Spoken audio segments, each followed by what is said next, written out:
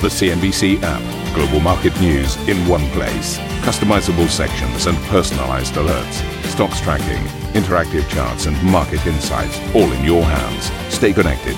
Stay informed. Download the CNBC app today. Very good morning, everybody. You're watching Squawk Box. Ukraine accuses Russia of bombing a children's hospital in the besieged city of Mariupol as Moscow intensifies its attacks, while the Ukrainian president warns of a humanitarian disaster. An aerial bomb on a maternity hospital is the conclusive evidence that what is happening is a genocide of Ukrainians. Europeans, you won't be able to say that you didn't see what happened to Ukrainians in Mariupol. You saw, you know. The Ukrainian leader hints at a potential compromise on his country's NATO membership ahead of crucial talks between Foreign Minister Dmytro Kuleba and Russia's Sergei Lavrov today. US stocks rallied to close out their best day since June, while European equities make their biggest one-day gains in almost a year, sending Asian stocks higher. Crude prices recover after a steep decline over an uncertain outlook for OPEC. Meanwhile, Amazon shares jump in extended trade after the tech titan unveils a 20-for-1 stock split and approves a $10 billion share buyback.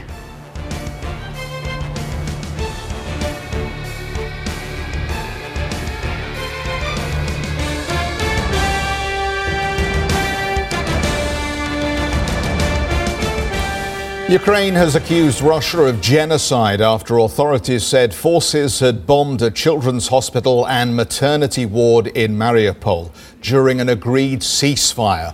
Donetsk authorities said 17 people had been injured in the attack, while the UN announced it was working to confirm the number of casualties. The assault has sparked international condemnation. Ukrainian President Volodymyr Zelensky said he is prepared to have an open dialogue with Russia's Vladimir Putin. In an interview with Sky News, Zelensky said he expected both sides will have to compromise. Is it possible to do a deal with the Russians or not? It doesn't sound like it is. It will be very difficult. Yeah. Anyway, it will be very difficult. But it's true that I will try. And we'll see, but not only on my. No, it's not the story about, it's not fairy tale. The serious things. It's not about my own decision. It's the decision of two countries and two peoples. Yes, and the decision of two presidents, and one of them is Putin. So we'll see. Well, what happens if he said if you, President Zelensky, leave, if Putin says, President Zelensky, go, then we can stop the war? I love my country, and I know that was one of the ideas, and not my ideas. I don't want to speak whose ideas, but I know exactly that if I lived my office and my country, my people, I think that it would be very difficult for our country. It would be very difficult to unite our country. Volodymyr Zelensky. Well, Russian Foreign Minister Sergei Lavrov has arrived in Antalya in southern Turkey ahead of planned talks with his Ukrainian counterpart, Dmytro Kuleba. Hadley is on the ground there and joins us with more. Hadley, what would you say expectations are going into these talks? Not necessarily optimistic, Jeff, but certainly there is room for hope. And that's because in a series of interviews from Ukraine's president over the last 24 hours, he's essentially suggested that NATO membership might be negotiable. And that's, of course, because he's seen over the last 15 days of this conflict, he says that NATO just isn't prepared to go to war for Ukraine, something that has been pretty much a given since the start. However, you've got to take a step back and think about what else could potentially be on the table for Ukraine. One of the things that I've been told by Ukrainian officials is that any conversation about NATO membership would also have to include guarantees about the southeastern regions, those breakaway regions of Luhansk and Donetsk. Those kinds of guarantees would obviously include ideas about their territorial integrity and worries, of course, that have been surrounding those areas, as well as Crimea, since the very beginning of this conflict, about just what could potentially happen to people in the coming days. Now, one of the things that we'll be watching for as these talks progress later today here in Antalya is whether or not we'll see any movement from the Russian side. You heard Mr. Zelensky saying that there would have to be some kind of compromise from both sides. Of course, the Russians, in conversations, Vladimir Putin himself, his foreign minister, again and again suggesting that there was a hard line that they had drawn in the sand and that they would not be open to any negotiation or any compromise when it came to Ukraine's membership in NATO. But again, Zelensky saying in the last 24 hours that that could potentially be a point of negotiation. That's pretty huge, given what we've seen over the last 15 days. This is a conflict, of course, that has already left more than 13,000 people dead, 2 million plus displaced, $10 billion in damage, and seen Russia basically forced out of the global financial system and facing a multi-billion-dollar default. So given where we were 15 days ago, given where we were a week ago in that first round of conversations between the Ukrainians and the Russians, it does seem at least that the ball is moving forward a little bit. Guys? There have been various reports, Hadley, that the Russians are still pretty much demanding the same thing, that Crimea is effectively handed over legally to Russia and that the Donetsk region becomes independent and demilitarized. So this is the same point at which we entered this war, the same claims and arguments being made by the Russians. Are the Ukrainians, do you think, in any mood to concede that territory?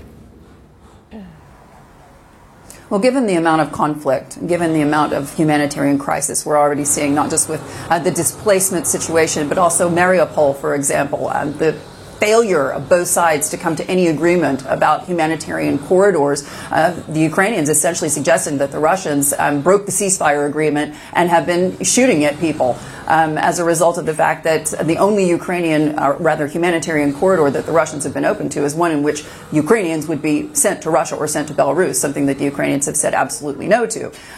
One of the questions that we've been asking, of course, are what would be the areas in which we could potentially see some kind of movement. There's been a suggestion that Crimea, for example, Ukraine would make some kind of guarantee that while they would still claim this as their territory, still consider it a part of Ukraine, that potentially we could see a movement there in the sense that they wouldn't go out to fight for it, if you will, and which is basically the stalemate that we've seen since 2014. But you have to take a step back and think about the fact that, you know, the conversations, even if they don't seem to be moving on the Russian side, at least they're happening. Hadley, thank you very much for bringing us the latest. I'm going to take a bridge to markets now as we talk about hopes of a diplomatic solution that put a rocket under stocks, and you can see risk on appetite very much returning to the markets.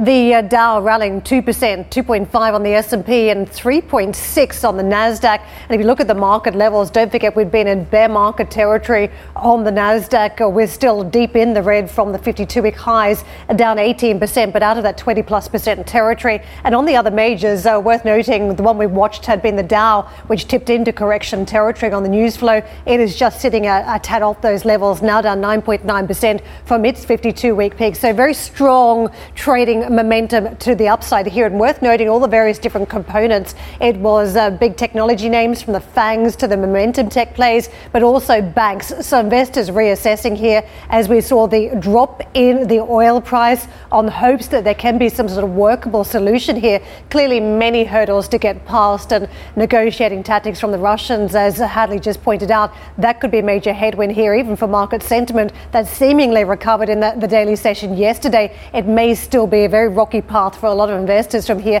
Take a look at the Dow and you can see just how bumpy that trading session was. Steep falls in morning session, a very strong recovery, more falls later in the session before again a stronger pattern, and then another fall away into the finish, which took us off some of the highs of the trading session.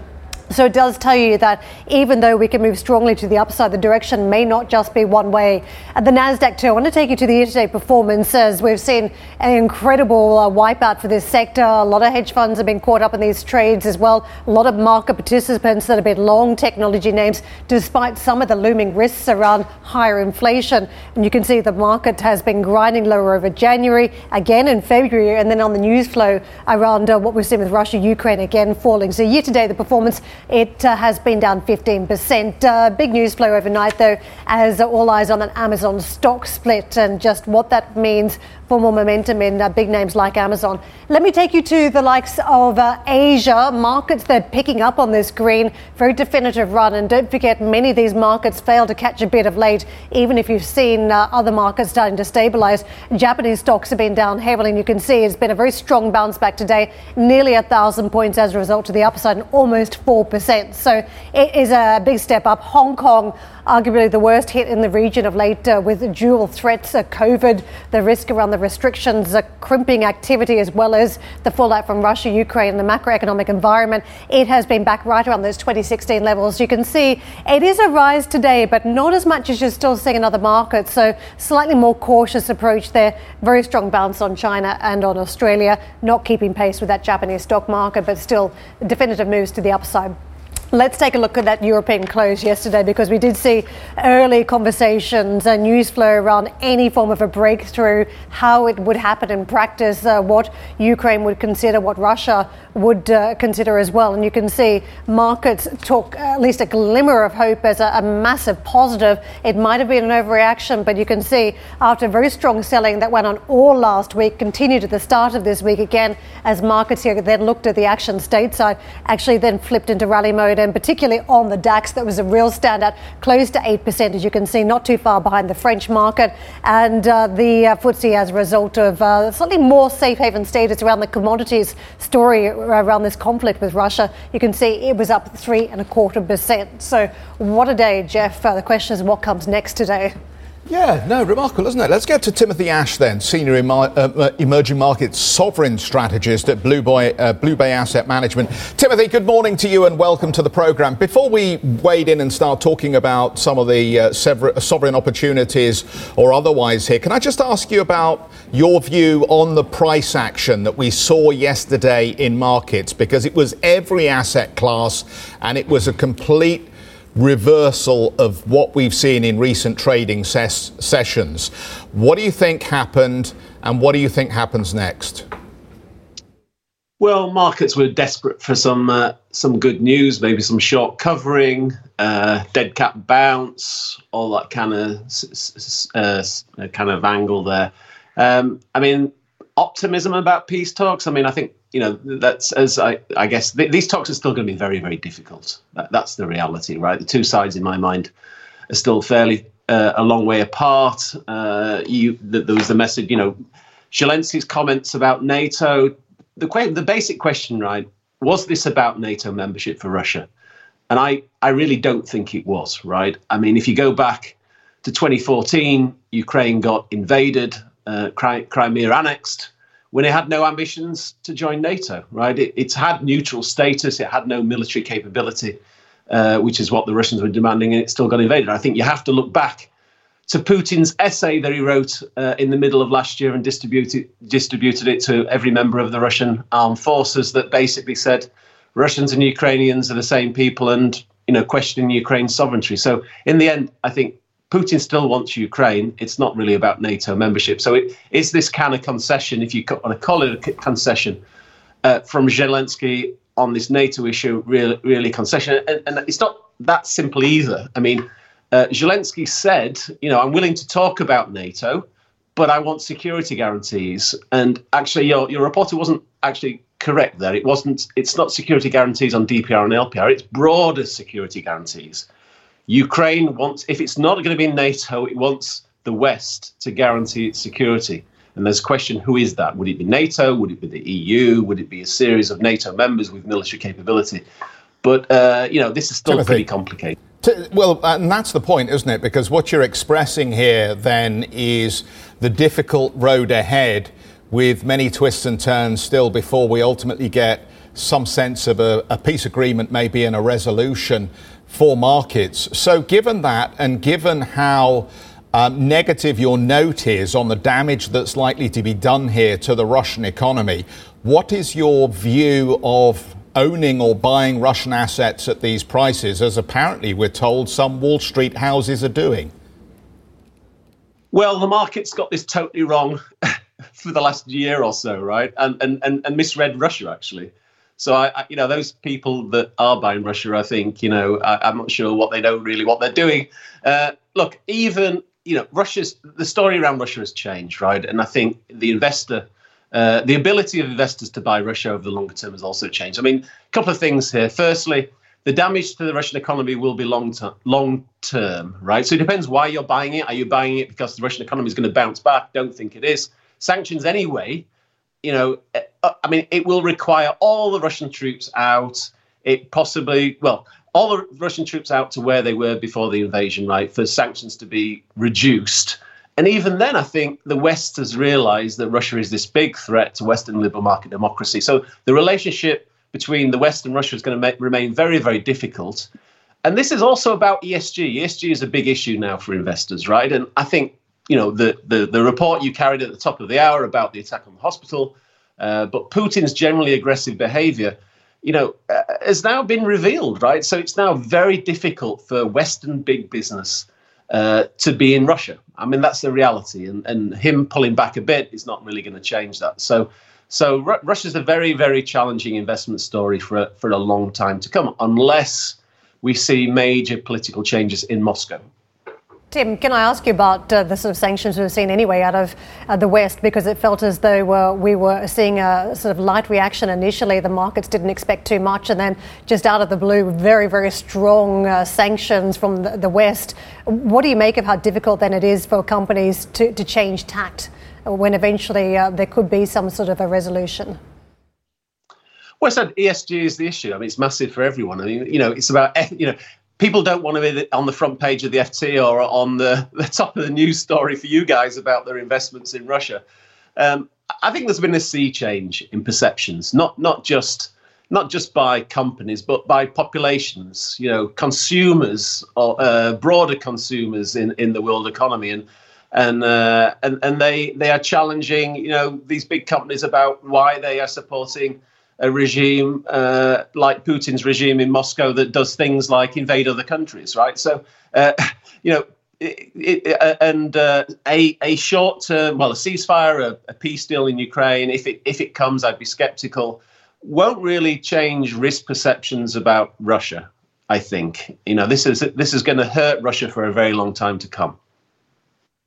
The possibility of default. Fitch is warning that it could happen imminently. They've also downgraded the debt further to junk territory. What would that mean in the context? We've had a lot of underwriting of asset classes. Default is not a word we often use these days, except in far-flung parts of the world. What would the ramifications be? Well, look, plenty of countries go through default and debt restructurings, and sometimes it seems as part of the solution. Right, so it's kind of coming out of a difficult time. The countries were not able to kind of bear the burden of debt. Russia's a bit different this time, because if you think, and actually I would compare it to '98, the last time that Russia went through a big devaluation default. And this time, and I obviously lived through that crisis, this time feels much worse. And it's much worse because expectations weren't there for this last week, right? Fortress Russia was assumed to have this big balance sheet, all that kind of stuff, would never default. Well, it very likely will. And the other angle is, coming out of this, Russia's not going to have access to IMF support. If you think of '98, I mean, the West helped Russia come out of that debt restructuring. Obviously, oil prices rose and helped them, but the IMF support and the debt restructuring were part of the solution. There's going to be no Western support to Russia this time to come out of this crisis. And I think sanctions will remain, as I said, for a long time. And this is going to mean that Russia is going to be a very difficult place to do business, but also for Russians, right? I mean, the Russian economy is going to be in a dreadful place for a very long time. And that's a consequence of Putin's actions in Ukraine. Tim, so briefly, what are you buying? What are you selling? Well, it's I guess the clear conclusion of this is oil and commodity prices will remain elevated, I think, for a long time. Okay, yesterday was slightly different. People got over optimistic, I think, about peace deals, but commodity producers will do well if they, obviously Russia won't because of sanctions, but if you're non-Russian commodity producers would do well. Think of places like South Africa, Latin America, GCC, the Gulf region, obviously in a better position. And then on the opposite side of the coin are the commodity importers and also food importers as well. Central Europe is obviously food and energy importer, parts of Asia, and unfortunately a lot of the developing world. And I think we need to think, and governments there need to think about how we can help them get through this crisis. So I think more support from the IMF, more development assistance from richer countries would definitely be worthwhile and needed at this time. Timothy, good to see you. Timothy Ash, Senior Emerging Markets Sovereign Strategist at Blue Bay Asset Management. It's ECB Day. Will geopolitical uncertainty in Europe derail the ECB's normalisation plans? We'll get you a preview from Frankfurt in just a moment.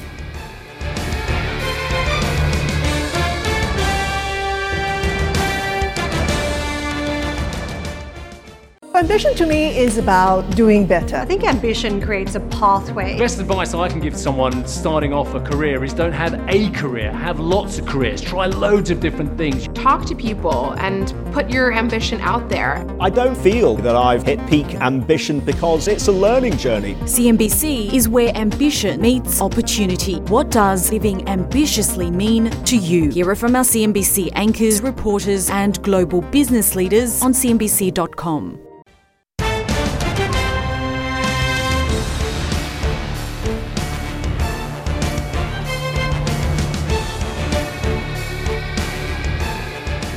Oil prices are recovering from a sharp drop in yesterday's session. WTI crude tumbled more than 12%, posting its worst day since November. Meanwhile, Brent crude saw its biggest one-day decline since April 2020. This after reports that the UAE was in favour of increasing supply to help plug the gap due to sanctions on Russia and was encouraging other OPEC Plus members to do the same. But the UAE Energy Minister, Suhail al-Mazroui, later clarified that the country was sticking with the existing deal to ramp up production by 400,000 barrels per day on a monthly basis. So who do we believe at this point? Hard to know what actually happens next. Let's talk about the data too, as US jobs openings rate dipped slightly to 7% in January from December's record 7.1%. But the labour market remained exceptionally tight, with worker shortages persisting in many sectors. The number of open positions was at 11.3 million in the last day of January. December's number was revised upwards to an all-time high of 11.5 million. Economists expect US inflation to hit a new 40-year high in February, with headline inflation likely at 7.8% year-on-year, according to Dow Jones. On a monthly basis, consumer prices are forecast to have increased 0.7%. The numbers are closely watched by the Federal Reserve, which holds its policy meeting next week. The Fed is widely expected to announce a quarter-point rate hike, despite the developments we've been watching around Ukraine. We'll have more on the state of the US economy later today when our colleagues speak to Treasury Secretary Janet Yellen. That is a CNBC exclusive at 10 p.m. CET today. And just before that, they'll be speaking to IMF Managing Director Kristalina Georgieva at 9 p.m. CET. The European Central Bank is expected to keep its policy unchanged in today's meeting, despite euro area inflation rising to a record 5.8% last month. This was before Russia invaded Ukraine, resulting in a surge in oil and other commodity prices. Let's get to Annetta for a preview here. And Annetta, I wonder, could we actually see the ECB verbally do a little bit more here, just to perhaps guide the market to the idea that they will be there to support liquidity in the event of that drying up because of the sanctions? I think never had a ECB meeting be so open in terms of what we could expect. We could expect a hawkish surprise. We could also expect a dovish surprise, which you are now suggesting. I think what they will be stressing is that they keep their flexibility fully open, and also when it comes to the PEP reinvestments, when it comes to the APP, given that we don't know how bad the effects on the economy will be from the situation in Russia and the war in the Ukraine. So I guess they keep the optionality and the flexibility as buzzwords probably very frequently used during the press conference by Madame Lagarde. So that's one area. But of course, the market and investors will be interested whether this interest rate hike fantasy is still active for the last quarter of this year. A Reuters poll is suggesting that the ECB will hike rates during the last quarter of this year, especially probably in December. But I guess the biggest question is also whether we are going to see a commitment to perhaps communicate an end of the APP as well, because back in February, I think we were quite clear that the APP will end at some point in time, perhaps in the third quarter, but at the latest in the fourth quarter. So I guess any news on that will be key. But of course, the biggest elephant in the room, I think, is stagflation, because clearly more and more people do think that we are going to see a stagflationary environment, and that 5% or 5.8% inflation rate, it's not the end. It will rise during the course of the next months. And of course, the ECB has to address that somewhat. Thank you for listening to Squawk Box Europe Express. For more market-moving news, you can head to cnbc.com. Or join us again on the show with Jeff Cutmore, Steve Sedgwick and Karen Cho, weekdays on CNBC.